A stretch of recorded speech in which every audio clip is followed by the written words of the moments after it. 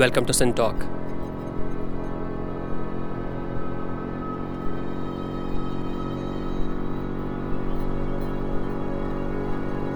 The Sin Talkers around the table today discuss the lives and times of sentiments. We'll think about collective sentiments as a cultural, social, political, and moral phenomenon. We'll wonder if the discourses of sobriety somehow privilege the intellect over the sentiments. What are the underlying processes that drive mob violence, moral policing, vigilante censorship, and things of the sort? How do we conceptualize the apparent trade off between free speech and equal respect?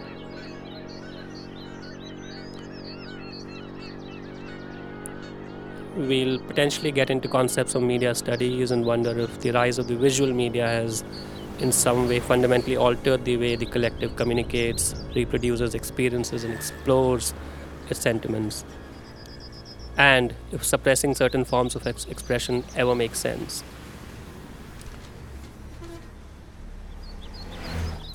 We are very pleased to have three Sin Talkers around the table today. Professor Purushottam Agarwal, who is a writer and an academic, and the Malviya Chair Professor designated BHU. He is committed to freedom of expression. Professor Anjali Monteiro, who is an academic and a documentary filmmaker, committed to the idea of diversity of views. She teaches at the Tata Institute of Social Sciences in Bombay. And Geeta Seshu, who is a journalist and consulting editor with the Hoot in Bombay.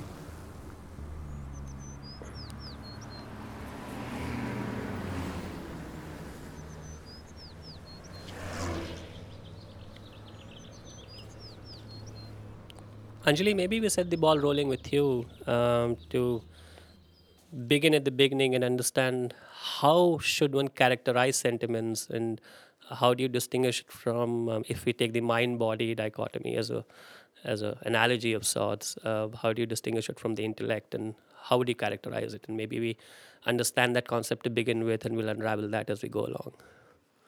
Yeah, I think this whole kind of tendency to look at the self as a mind separate from a body, a self separate from the world, a very dualist kind of sense of the self, and a privileging of, I mean, whether one looks at it from, looks at the Cartesian kind of rational self, or whether one looks at, the Locke-Human tabula rasa, or the, transcendental Kantian transcendent self. This kind of dualist way of looking at things, which sort of is very much a part of a certain kind of enlightenment, Right. way of seeing. I think is in many ways needs to be interrogated, needs to be questioned, because the kind of affirming the primacy of a certain kind of rationality over and excluding other realms of being and seeing, I think, then leads to a certain, almost I would say, pathologizing of sentiments, or the realm of the of affect, of I mean, if one right from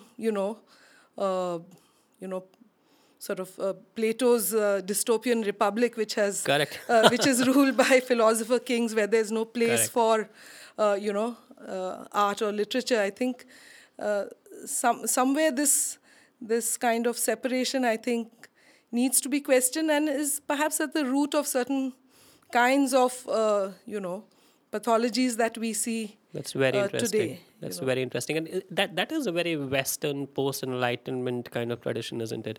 And would you characterize it similarly in other parts of the world? I mean, how would you look at? Yeah, I think there are many other traditions that are in a sense non-dualist, that don't make these kinds of divisions, that look at both the self and the world as constructed, and I think those make for more exciting, critical possibilities, make for what shall I say, ways that question a certain kind of certainty that is at Right. one level stifling, make for more open-ended explorations, constant, process of negation and questioning, which is there in many, a range of different kinds of traditions, whether one looks at even, certain indigenous traditions, or one looks at even more classical kind of traditions. There is this, in many of these traditions, a spirit of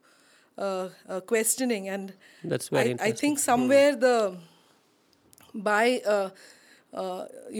posing the issue in terms of tradition and modernity, and looking at all traditions as equally what shall I say, regressive, and modernity as liberating, I think we've really thrown out the baby with the bathwater. At some level, of course. Yeah. Right. Purushottam, how do you think of that? And when one looks at literature, looks at media in the last 20 years, as you were talking about the other day, do you see some kind of a resurgence of sentiments? How would you characterize sentiments in both the literary realm and in the social realm? How do you think of it? Where do you come See, from? in fact, let me just underline one thing before I say anything else. It's not merely a question of duality. Right. It's basically a question how you look at the connectivity. And even in the so-called Cartesian scheme of things, basically the point is that there are certain things which cannot be explained through the laws of mechanics. And it is in this sense that he talks of the ghost in the machine. Correct. And I think he's right there. That the working of mind cannot be predicted, cannot be explained, and cannot be empirically explained. There has to be a sense of theory, there has to be a sense of perspective in order to understand a certain phenomenon in your own consciousness. That is point number one. Secondly, about the tradition and modernity. I personally believe that every tradition has had a streak of self-rejuvenation. What do you mean by that? Of interrogating itself. I mean, for example, look at the Christian tradition, if you were to talk in these terms, or look at the Hindu tradition, or look at the Shinto tradition of Japan. Right. All of these traditions have undergone tremendous self-search, tremendous self-interrogation, tremendous kind of conflict within themselves. And that, I think, creates a space where we can actually talk of not just modernity in singular, but modernity in plural. Modernity all over the world. And thirdly, I think we have to be very clear about certain fundamental human values, certain fundamental principles of social and individual behavior. And on that, personally, I think it's no point in insisting whether it is Eurocentric or it is not Eurocentric. Sure. Because, for example, I'll tell you two things. Personally speaking, in my reflections and in whatever I have been doing for last 30 years, I have identified two non-negotiables. I judge everything on these two things. One non-negotiable is that nobody can be described as good or bad, as noble or vile, high or low, merely on the basis of birth. Right. That is one non-negotiable for me.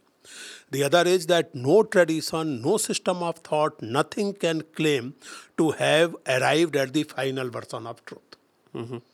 So this rejection of finality of truth and this insistence on not judging an individual on the basis of the ascriptive identity are my non-negotiables. Sure. Starting from this, I believe that this whole idea of sentiment has to be looked into with a historical context in mind.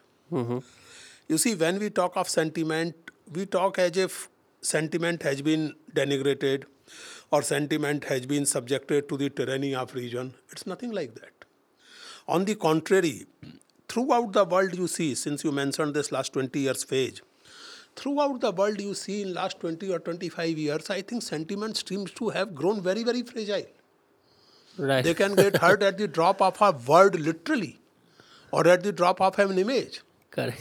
I mean, I have not come across a case from any corner of the world where a group has been found complaining that my region has been hurt or my rationality has been hurt. It's always the sentiments which get hurt.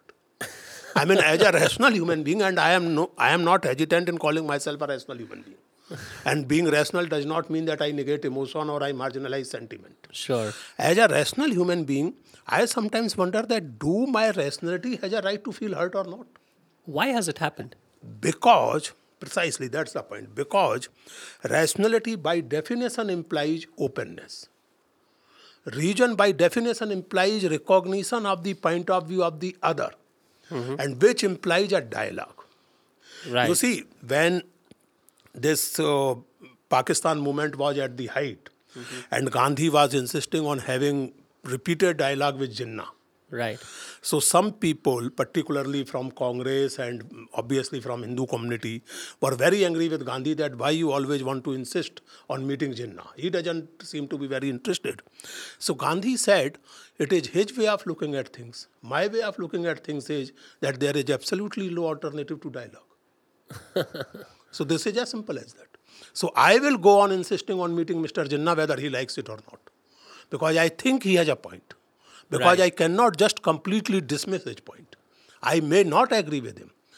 The point I'm trying to make is this, that when we talk of sentiment as if they have been hurt and marginalized, and a kind of rationality or kind of reason has been given undue centrality, I think the facts are quite the contrary.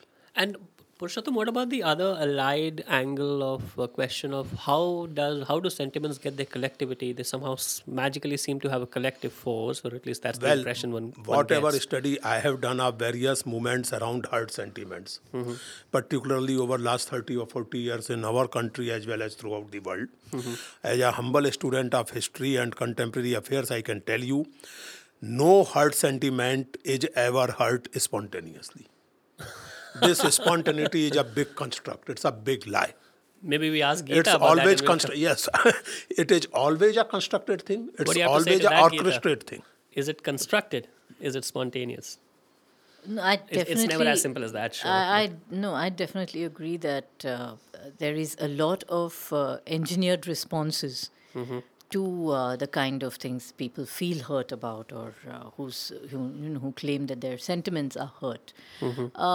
And so I definitely agree on that. That if you look at each and every instance of this feeling of hurt and this feeling of being aggrieved, there is certainly a voice or an expression or a way in which that is given to people. But it and manifests presented. itself in many ways. Yeah. But I do think that there is one aspect to this question of sentiment, which we need to pay attention to, and this is the question of conditioning, Right. of where the sentiment actually begins to develop, Right. and what helps it to develop Right. from the time of a child's birth, existence, as Right. the child interacts with the rest of the world around That's her, very interesting. and what shapes that. So when this collective comes up, when this collective sentiment comes up, and so the engineering is actually happening at a much different level, with different forces, different agencies that make it happen. And I think we need to pay more attention to all of that. Because that's when we understand better how it actually then seems to be like a collective. See, about this construction of sentiments or conditioning, I mean, of course, family and other such institutions, neighborhood. But I think in modern world, the most important role is played by the state. Yes. And obviously, the kind of citizenry you want to construct, Quite right. you instill a certain sense of value, instill a certain sense of land-specific or tradition-specific patriotism and all that.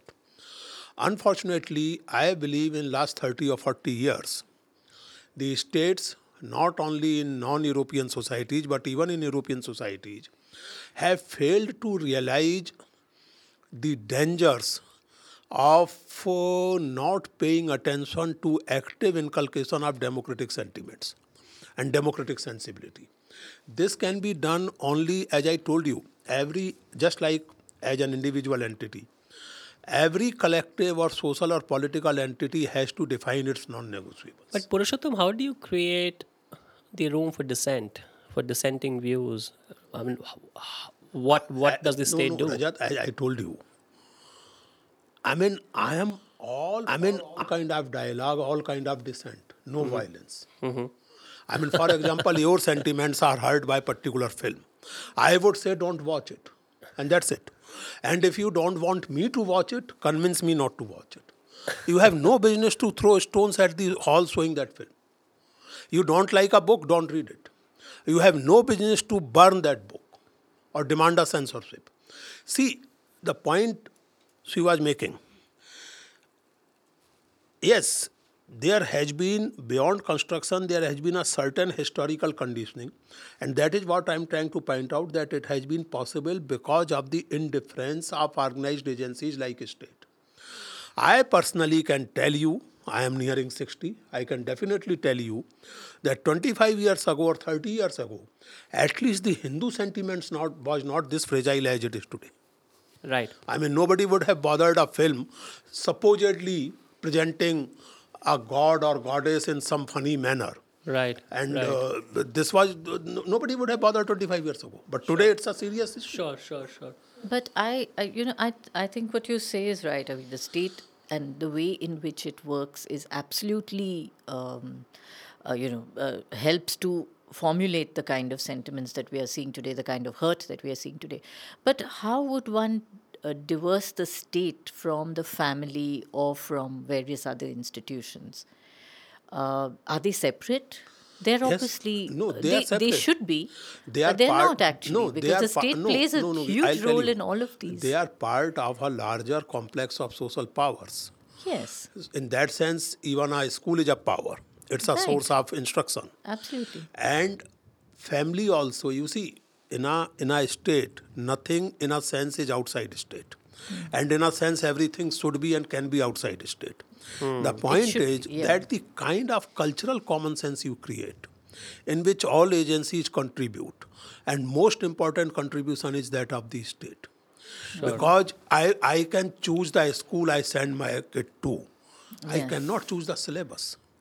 The syllabus is chosen by the school under the broad guidelines of the state. That's interesting. Purushottam, maybe That's the point Yeah, I'm why trying don't to we think of, is there an element of self-censorship in all of this? How does one think of political correctness and anything else you might have to say about what has been discussed in the last 5 minutes? Talking Sure, about this please. whole, question of the state. Right. I would go even further and say that I think the state has not only encouraged the mobilization of these so-called hurt sentiments, which become a kind of strategic intervention to garner visibility, support, to polarize. Right. And these hurt sentiments, whatever repercussions they are of these hurt sentiments, there is complete impunity that the groups that indulge in these hurt sentiments enjoy, which is, I mean, there is active support and often complicity of the state in the kind of violence that is unleashed, whether it is against a film or an artist or or various other or a singer who comes from Pakistan or whatever, or a cricket match. So is it something, I mean, and clearly there's no one answer, Anjali, but is it something that is tolerated or instigated, supported? I think it is both. I think it is both. And I think also increasingly the state has been using these various kinds of primordial identities for mobilization. I mean, we talked today about Hindu sentiments, but what is Hindu? And in the past, did people think of themselves as Hindus having some kind of common Having some sentiment kind of a or unified whole, Yeah, actually. so this whole sort of mobilization on grounds of these kind of so-called primordial identities, whether it is religious identities or linguistic or ethnic, Right. is a kind of something that has been sort of gaining more and more ground, and which makes for a certain and is being used strategically to access power, to mobilize votes, and in a whole lot of ways that are quite pernicious and against a certain kind of democratic dialogue. And so democracy has now come to mean majoritarian kind of politics, which is a a shame. Well, Anjali, I mean, you're a filmmaker yourself. Do you think of self-censorship when you do your work? Do you think of how it's likely to be received? Do you think of being politically correct? Is that something which is an active part of the craft of filmmaking and the whole process? Well, and thinking I behind would it? put it this way. I would like my viewers to listen fearlessly, Right. as Shuddhabrata Sengupta says. I think we need to, as a nation, as a culture, or as many cultures, we need to listen fearlessly. There's too much of kind of knee-jerk reaction to anything that we feel is offensive. We are not open to listening to difference. We are not open to negotiating with a point of view that is different from ours. So as a filmmaker, I think I'm here to open out spaces for dialogue. I'm not here to self-censor. And Right.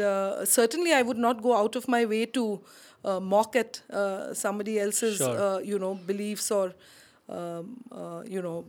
but I think opening out to diversity, opening out to dialogue, different points of view, to debate, I think that's something that anybody, whether a journalist or a filmmaker or even an academic, would like to do through their work. And do you think of creative expression as being distinct characteristically from just pure expression? I mean, do these so-called poetic license that one can take to articulate things in a manner that you otherwise wouldn't? Is there a different realm in which potentially the creative expression would lie? Well, maybe creative expression reaches at levels that are different from, say, an academic piece of writing. So, I mean, if you make music, maybe you're tapping into realms that are not always sort of under your conscious, Correct.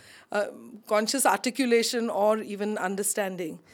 But certainly I think that whether it's creative expression or any other mode of expression, and in a sense, all expression is, some kind of creative expression, isn't it? I Right. certainly Right. think that openness to dialogue and opening out to dialogue is something that we should aim towards. Sure. And Geeta, how do you think of vigilantism, for example? And clearly there is an element of self-censorship at times, which one practices responsibly. But how do you characterize vigilantism? And is there a way in which the two can coexist? Self-censorship and vigilantism? Well, it's actually vigilantism is forced censorship. So it's really not a question of self-censorship. Just two short points before I get into that. One is that, definitely there is a lot of self-censorship that people practice because they don't wish to offend or hurt others. But there is a huge amount of self-censorship that is practiced by default by people who are forced to self-censor because various, maybe especially journalists, for instance, who are not able to write a lot that they do know of, that they are privy to information that they do have, because they have corporate bodies that that will not encourage what they are writing. So they are forced to self-censor. And this has become a big problem over the last few years. So it's not really about the vigilante kind of pressure that forces people to self-censor. The other point I wanted to make was really about the state, which I found interesting, and I feel we should go back to it at some stage, because, and again linked to vigilantism, because what you said was very interesting, Professor Purushottam, because you're talking about the state and the way it's playing a role in the development of sentiment. But with vigilantism, the state has abrogated a lot of its responsibility. So when it steps back, when it stays away... This abrogation is also a conscious choice. Right. That's the problem. Conscious. It's very That's also playing a certain role of withdrawal. So vigilantism plays that role. Now we are seeing a huge range of vigilantism, not just by the Hindu right, but by the Muslim right, by various groups. I mean, in Sri Lanka there is a lot of vigilantism by Buddhists, which is supposed to be very peace loving otherwise. That's interesting. But we are seeing it everywhere, and the sense of having the right to demand a certain way from others, a certain response from others, and enforce that in a violent manner is really what we are seeing today everywhere. And clearly, there are all of these things are. Religion is one concept that keeps coming up time and again. But clearly, there are religious situations and contexts as well, aren't they? Where self-censorship is at play. Well, censorship is at play, where big corporate media Yes. houses Yes, definitely. tacitly or otherwise go about doing what they Yes, do. this question of calling the vigilante the non-state actor, for instance, is obviously it's something that we very carelessly use because in some ways the vigilante is very much supported by the state and in various ways. Yeah. And it's not necessarily religious. There's linguistic. There's been vigilantism in various other areas of life. Yeah. Caste, for instance, has become such a huge, which we refuse to talk about, the kind of atrocities that are done by ordinary people to others. And what role do you think media plays in all this? I mean, does it amplify what happens in any way? Just the television, for example, is a medium. It plays a very special and distinct role in the way things get accentuated and amplified, doesn't it? I think if we begin to discuss the media, we'll need a separate sin Yeah, talk. that's right. Absolutely. But yes, the media plays a huge role in this. One part of the media, of course, sells a lot of the conflict that happens on the streets. Right, because it makes for good drama. Because it makes for very good business, actually, much more than just drama. It helps the media in terms of its TRPs and its selling of copies and whatever else. Right. But the media plays a very cynical role too in the way it engineers this. And we have enough documented instances of the way the media has behaved by actively taking sides in different conflicts. And I mean, we don't want to mention instances, but sure. in the Kaveri conflict, for instance, many years ago between Karnataka and Tamil Nadu, this was very much used by the media in both the states to advocate the interests of their particular state. And the media, was owned by the same entity. So it's very cynical, of course, the way the media operates.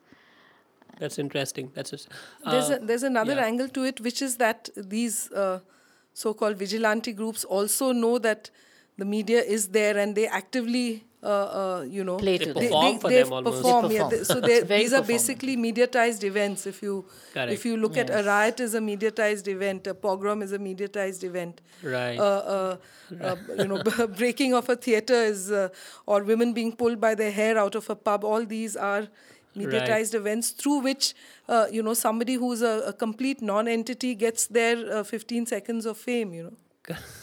But that's recent, isn't it? That's recent, yeah. Anjali, because that's really something that's come up with television. Absolutely. And with the kind of, in Mangalore, for instance, we've seen a lot of that, where they bring in the media and tell them and let them know that they're going to be doing something. Absolutely. But before the media became so powerful, No, actually, what sort of... about vigilantism or about this whole idea of fear. Listening without fear. So fear is not just from vigilante groups, and fear is not just from the secular phenomenon of the world. And therefore, I think when we talk of these sentiments, we must talk of other things, but we must specifically focus on religion.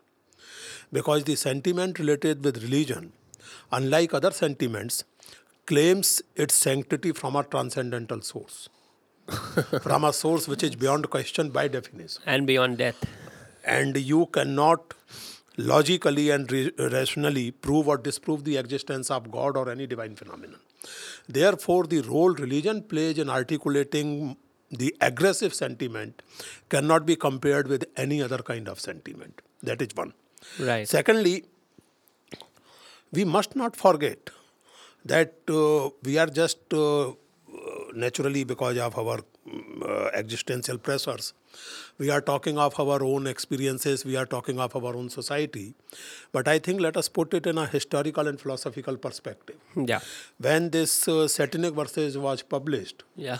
so some Muslim citizens of Britain wanted to take the course of law and get this book banned under the blasphemy law, Right. which was on the statutes of United Kingdom till 2010 or something. Sure. But then in 1989, they realized that under that blasphemy law of England, only the Anglican Church is saved from blasphemy.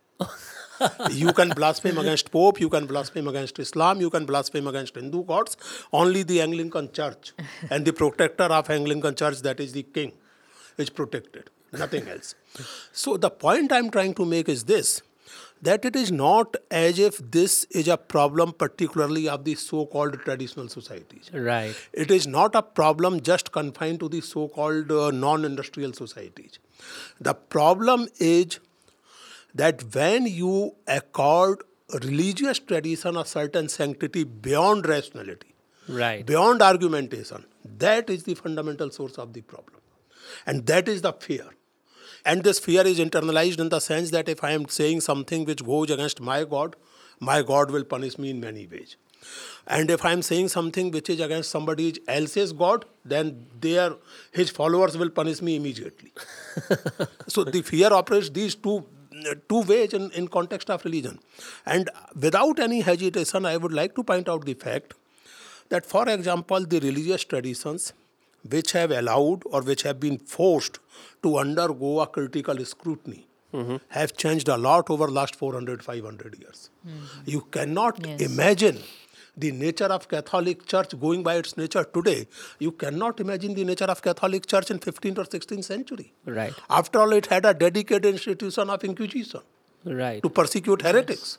Right. Yes. And Right. you cannot imagine the kind of institution caste was 2000 years ago or 1500 years ago. That's Going true. by the interrogation it has suffered or it has been forced to undergo in last 100 years or so. And not only from people like Ambedkar, but even from people like Dayanand Saraswati. Correct. The point I'm trying to make is this, that in this context, we have to look at the problems. I can say something about Jesus Christ without much fear of retribution. I can say absolutely anything I want to say about Hindu gods. Let me put this question bluntly. Can I say something supposedly offensive or critical of the Prophet of Islam? Right. It's not permitted. And that is the problem. Right. Secondly, you described Buddhism as a peace religion, peace-loving religion. Every religion in its self-description is the epitome of peace and compassion. Right. It's not just Buddhism. My problem is that how does it actually behave or how it has behaved in history? Correct. That is why I think that, as good old Karl Marx pointed out in 19th century, ruthless criticism of everything that exists. That's so That is the fascinating. first premise of progress. Right. Or forget about progress, first premise of a sane existence. Right. Right. And as I told you, I mean, there are things which might offend my sensibilities aesthetically. There are certain kind of films which I just can't suffer. It does not mean that those films be banned from being produced. Right. Right. I have my own sensitivities. I am a vegetarian. I don't like non-vegetarian food cooked. I cannot have a look at the raw meat. My entire family is non-vegetarian. So, I mean, I cannot impose my way of eating on them, and why should I?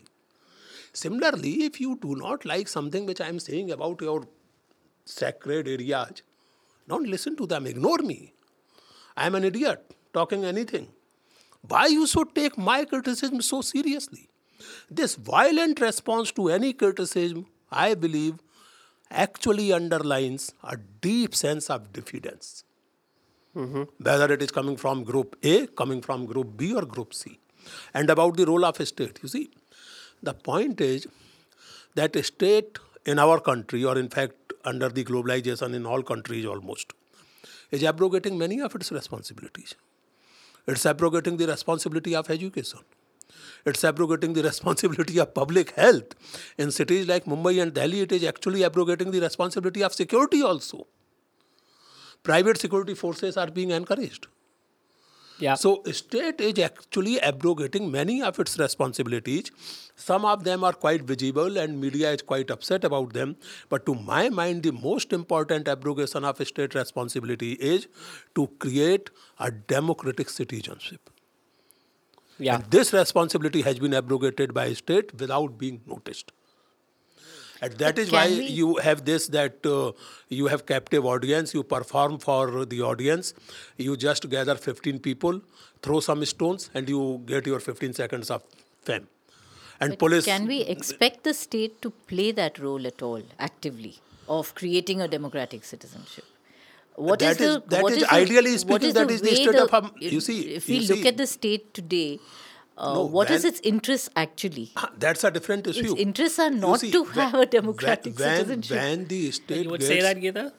It definitely is moving towards that everywhere you see. It's the state is undermining democratic traditions everywhere. So actively. I mean, if you look at our own constitution, if you look at the way in which we, our founding fathers sat down to, mothers, whatever, everybody sat down to formulate something, and then everything gets whittled away. So you have civil liberties being whittled away by not just by laws, by legal systems, by everything. So it's not just it's at some level there is a dismantling of all of that.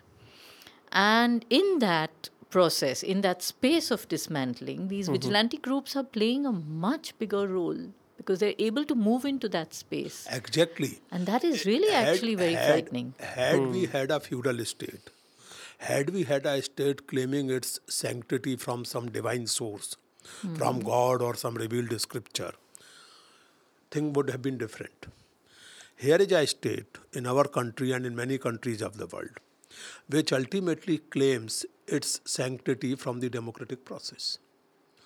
Every 5 years, the elections, and in India at least by and large free and fair, are conducted, leaving aside the role of money and all that at the moment, but by and large, elections are conducted. In Sri Lanka itself, only yesterday, the transition of power has taken place from one president to another president. So, the source of sanctity is the people. The source of sovereignty is the people, not God. In such a situation, it becomes extremely important that the state be reminded of its role, because this role emanates from its claim of sovereignty. You are absolutely right. State has been dismantling itself in a way. State has been subverting many democratic processes and institutions. Quite right. And that is why the state and the public opinion needs to be reminded constantly that this is not a feudal state. This is not a Sharia state. This is not a state of the king of heaven. This is the state which draws its sovereignty, its legitimacy from the people. I think there is another angle to it, which is the whole, rise of neoliberalism and the very close nexus between, a certain kind of capitalism and the state, which means that, democratic struggles, whether they are by people who, might be losing their lands in a particular project, or whether it is, various kinds of, contestations democracy, I think, operates at a somewhat formal level in terms of, voting once in 5 years. But democracy at a grassroots level, in terms of people having a voice in, decisions over their own lives, in, the issues relating to their livelihood, in whether they will live in a particular place or not. I mean, you don't really see it operating. And I think today, the situation is particularly tricky and dangerous. And you find a whole lot of ordinances that are coming in, from the Land Acquisition Act to, and a whole lot of laws Of course, in any case, laws are not implemented, but even so, having laws that are just or laws that are people-friendly are important, because then, activist groups or movements can use those laws in order to redress, injustices. Anjali, what's the good news? I mean, because we somehow seem to be discussing things which don't sound good. What's the good news? Yeah, Can I think, sentiments be used to sway and make positive social change? And has it happened in the past? Can it continue to Well, happen? I think the good news is that resistance is alive. I think that is Yes, the good news, and absolutely. resistance from all kinds of quarters. I mean, I think I feel happy when I hear, that the kiss of love is fighting the politics of hate. Yeah. It makes me so, and I feel happy when I hear about, the Occupy movements Right. in capitals across the world. So I feel happy when I hear that environmentalists are resisting the kind of ways in which short-sighted, corporate policies are completely ruining our planet. So I think the fact that resistance is alive, and this resistance involves both, sentiment and rationality, certainly. Correct. I Right. think that's the only thing that sort of, keeps one going in many ways. Right. And also, Anjali, I mean, what is interesting, since I track free speech issues, I've been doing it for the last 5 years now for the Hoot. One thing that I've noticed, and this is actually just about 3 or 4 instances or 5 instances, maybe I can actually sit down and count them in single digits. But the fact is that they exist, and we are seeing a resistance from people who are refusing to accept the the kind of vigilantism that happens. And for instance, in Delhi, there was this Pakistani play that was not being allowed to be screened last year, and somebody else stepped in and said they'll do a screening. Right. A staging of the Staging, play. right. And we've had in Mumbai, for instance, there was this instance of a play that was going to be screened, staged, and there were protests. So the protests were allowed, and the police played a role in acting as a buffer between those who were protesting and those who decided to stage the play. So I'm not sure really whether that is the best way forward, where you have a buffer zone of some kind, where people who have objections and who have sentiments which are offended voice their sentiments in whichever way, in a more democratic and peaceful way, of course. And then the ones who wish to go ahead and stage plays or art shows or music and everything else are allowed to do. So there's a kind of coexistence situation here. I'm not sure if that's the only way out. For the moment, that seems to be the best, which comes back to the individual. When you have individuals who then intervene and who say, well, they are allowing the flowering of sentiments which offend as well as bolster people and help them. So my question is really about whether that is the best way forward. Right. Leave the state aside, leave all the institutions of the state aside, and let just individuals come together to try and create a better understanding of each other's positions. You're talking about resistance, for instance, which is much more organized and much more active and much more. To me, This is more a response, really. coming to your question, Yeah. to me the best news We need is some good news now, for sure. that's what I'm saying. The good news is this program is taking place. Right. This is a very good news. Right. And apart from the points mentioned by my friends, I think the most important good news is, particularly in the aftermath of what happened in Paris 2 days Right. ago, that people have been jolted out of their relativist kind of slumber. People have to realize that it will not work, that there are certain parameters of morality for a society and there are certain other parameters of morality for another society. I am using the term morality carefully Right. and deliberately because it's not a question of tolerance only. It's a question of sanctity of human life. Right. It's a question of sanctity of any human life over any kind of hurt sentiment. Yep. Human life cannot be taken away, theoretically speaking for me, human life cannot be taken away even by the state. The non-negotiables you were talking about. But in a certain situation, going after due process of law, maybe the state can take away the human life in the form of capital punishment. Nobody, no group, no tradition can be given the right to take human life in the name of taking offense. But they're not asking for the right. I mean, they're just doing it. I mean, That's what I'm saying. They are taking human life yeah. in the name of being offended. They are avenging their offense by killing me. That's the problem. They Yeah. are most welcome to offend me. They are most welcome to ridicule me, my way of looking at things. So offense for offense is fine. Yeah, offense for offense is fine. I mean, offense is part of right to expression. Yeah. And being ready to take offense is part of the willingness or capacity to give offense. That is one. Anyway, the point I'm trying to make is rather philosophical. That I sense, again being a student of whatever is happening around, I sense that throughout the world, by and by, people are realizing that we have to have a sense of universal human values, which in last 20 or 30 years, under influence of certain philosophical tendencies, was almost given a goodbye. Yeah. Was almost supposed to be a bad legacy of European Enlightenment.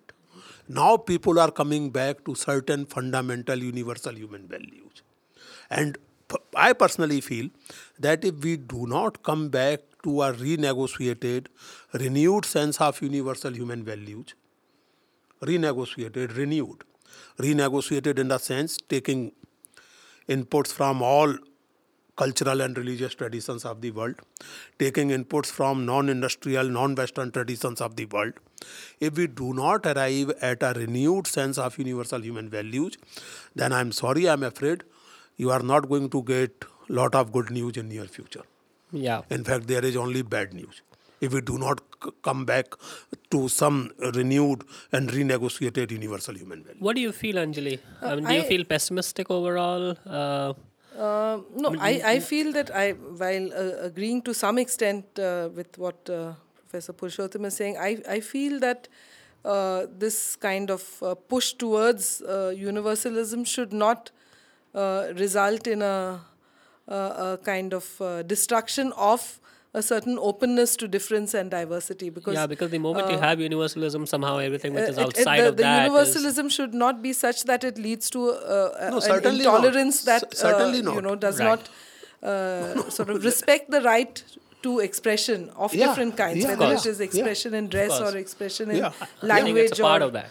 yeah. So that for me, that is a very fundamental kind of thing. And I think today this, we are really facing a crisis of this whole ability to, kind of deal with the other in a way that's respectful, in a way that, recognizes the right of the other to be different. And I think it is it's sort of across the board, it's something. I mean, if you look, for instance, even at a political level, at the kind of role that the US is playing within larger geopolitics, or if one looks at an individual level, there is I think intolerance is something that has become so naturalized, and Right. that one needs to really. I think somewhere build it in at a very basic level, maybe within the education system, within the family. There's a certain kind of thing that this is I'm right and everyone else is wrong, or this kind of a certainty about one's position, and an intolerance of any kind of difference. And I think this is. Our education system is responsible to the religious kind of beliefs, the family. It emanates from a range of different. But let me reiterate my two non-negotiables. One, there is no superiority or inferiority on the basis of your ascribed identity. That is one. That is whatever, religious, gender, caste, whatever. Secondly, I do not claim to have the final version of truth. These are my two non-negotiables. And I think that a really democratic, personally speaking, I do not like the sound of the word tolerant. Because tolerance to my mind implies that, well, you are something funny, but still I tolerate you. So I really don't like this word tolerant very much. I would like to replace this word with dialogic, curiosity, and mutual respect. In spite of that mutual respect, and as I told you, with this idea that I do not claim, and I actually in this sentence would be replaced with any religious, cultural, or philosophical tradition. No philosophical tradition should claim the monopoly of truth. I mean, one of my most favorite quotations from Avinav Gupta, the great theoretician, is precisely this. Nahi ekahi drishtya sarvang sarvayam samyak nirvanam nirvahiti. You cannot describe a thing adequately and perfectly only by one way. There are many ways of describing everything. The point, however, is that in a democratic society, in a political community, there have to be certain minimum agreements on ways of living. How does that happen, Purushot? It happens through the process of negotiated laws. For example, in an ideal society, let us go back to our own constitution or any democratic constitution. There are provisions provided for. If there is a law which you do not like, for example, Gandhiji is a great example. He never broke a law in a surreptitious manner. Right. He used to give the advance notice to the authorities that I think this law is not just. This is an undemocratic law. I am going to break at this particular time. Please do whatever you feel like. So if you think that there is a law or there is a practice or there is an institution which is not acceptable, resist it. Resist it non-violently. But as a civilized society, as a democratic society, you have to conduct yourself on the basis of secular laws. I insist secular because secular laws being subject to criticism without inviting the blame of being a sinner. Yeah. Because if I am criticizing a law proposed by you, I am not committing a sin against God of this tradition or that tradition. But if I criticize a revealed scripture, I am probably committing a sin against God. Therefore, democratic societies always insist and should insist on laws which can be critiqued, rejected, accepted in the secular public sphere. Interesting. So that is the point. You conduct your affairs of society and state on the basis of secular public laws, secular practices, secular norms. So far as your spiritual yearnings are concerned, so far as your religious affiliations are concerned, they are most welcome to coexist with each other as long as they do not interfere with the public life of the secular political community. It's interesting. Why don't we spend the last few minutes just speculating about what the future is likely to be like, and not the desirable future, but where do you see all of this heading? What does your take, Geeta? Where do you think we're likely to be in the somewhat long run? I think what both Professor Purushottam and Anjali said about universal human values, as well as the need to preserve diversity, is very good because diversity should be seen as a universal human value. Exactly. And Precisely. definitely accepted as one. Right. But that's the With all desirable its future, isn't it? implications, with But all that's its the- implications. That's the desirable future. Where do you think it's going? Where do you think we're going to land up 150, 200 years out? Where do we think we're going to land 152 years? Well, if we don't look at our environment, I don't think we're going to be landing very far. We will not be landing we anywhere. won't. We have to start with the basics of the environment and preserving what we have instead of destroying it. Not just human, life, but all life everywhere.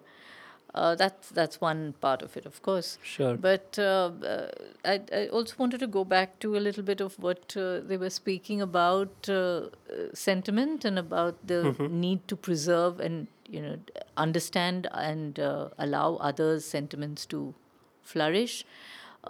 This question of the universal value is, I think, something we need to look at. What are the acceptable standards? What are the values that we will not have any compromise over?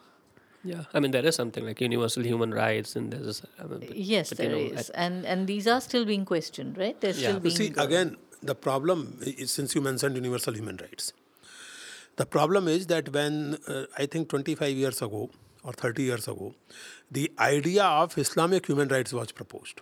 Right. Because universal human rights, according to this critique, were rooted in the Christian Western tradition. Right. And they were not sufficiently cultural sensitive to Islamic human That's rights. very interesting. Now, this is interesting, but this is also very bothersome. Because then and I again repeat, I refuse to see religion only as a matter of spiritual fulfillment. Yeah. Every religion is actually a social and political power structure also. Of course. So every social and political power structure can conceive and conceptualize human rights in accordance with its purposes. So you will have an Indian variant of human rights. You will have a Pakistani variant of human rights. Then you will have a Buddhist idea of human rights. Yeah. Then you will have a Jain idea of human rights in which somebody who eats meat would be violating human rights. So there has to be, you see, I can see the problem with the insistence on universalism, because the term universal has got a bad reputation because of last 200 years of European colonialism. Right. Because enlightenment on one hand led to the modernization in Europe, on the other hand, the same modernization led to the colonization of the rest of the world, with its disastrous and fearful consequences, Asia, Africa, and Latin America, and everywhere. That is absolutely well taken. And personally, I think that when we talk of universal human values, we have to, I said this in the beginning also, it's not just European enlightenment. The sources of new universalism have to be looked into much beyond European enlightenment. They have to be looked into Chinese tradition. What is the future? Huh? What is the future? Well, if you ask me, at the moment, future is quite bleak. I am not at all optimistic about future of humanity. Anjali, what's the future? Yeah, I don't see any utopias, but I think I'm not very optimistic. struggles will continue, and of course the nature of struggles will change. If of course, as Geeta was sort of hinting at, we don't annihilate ourselves and destroy our planet in the next 100 years, which looks quite likely if we continue the way we are going right now. So, I mean, I think it's really difficult to be sort of very optimistic in these times, but probably one will see new modes of struggle, new modes of community, maybe breakdown of certain larger political entities. Because at least in the context in which we've been discussing, everything seems to be quite closely intertwined with the state, isn't it? Yeah, but you see, and again... does one need to visualize a different way, No, in a political sense- order, for us to think of a You world see, in which a is... sense, with the rise of globalization, that's the point we were discussing some time ago. With the rise of globalization, in fact, state not only in India but throughout the world has been abrogating many of its responsibilities. Right. The influence of state has been reducing. Anjali spoke about capitalism and how it manifests itself in many ways. globalization. Because of the globalization, because Correct. of the global capital, the states in many countries, in fact, it's not people like us only.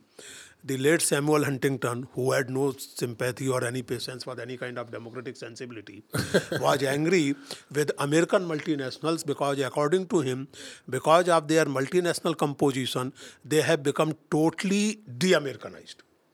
So he was very angry with multinationals as an American.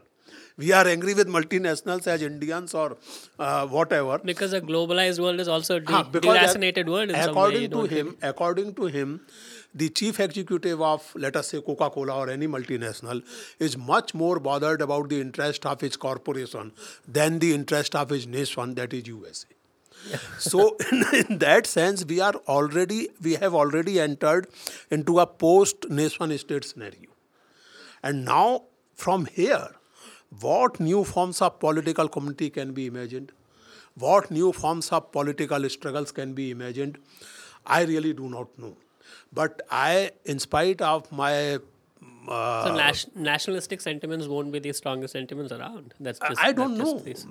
Maybe not. Right. So in spite of my pessimism, which emanates from my rational and logical thinking, I would like to cherish at least one sentiment, and that is the sentiment of hope. Hope needs no reason. Yeah, that's what I'm saying. Hope needs no reason. Hope floats. Needs no reason. So maybe Interesting. I would be optimistic without any Without any apparent reason. So How we are could we- sentimentally optimistic about. How could we go on without hope after all? Isn't it? Why would you be making sin talks if we Yeah, didn't have that's hope? that's good news. That's what I told you. Sure. You are making this program. We are talking like this. It's a good news. Sure. And the small good news are good enough for me these days. Hope is a thing with feathers. Yeah. That's what Woody Allen said. Interesting. Well, yes, definitely. I mean, if we don't have hope, what else will we have? We really have to hold on to just the sense of hope.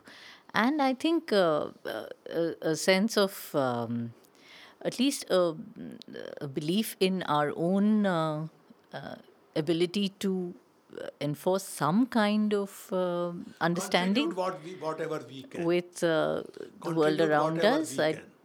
I wouldn't like to look at it as such a bleak world. Also, partly because I think the rise of new media technologies, especially the Right. internet and things, Right. have helped us to envision a very different Social kind media of world. and all that. Yeah. Allowing, of course, for the fact that you have a lot of corporate bodies and you have the state and you have surveillance and you have attempts to control even that space. Interesting. So, I think on that somewhat optimistic note, I think Yes. maybe it's a good time to call curtains. Thank you so much to all of you for making Thank it. you. We look forward to having you soon again. Thank Thank you. you. Appreciate it. Take care.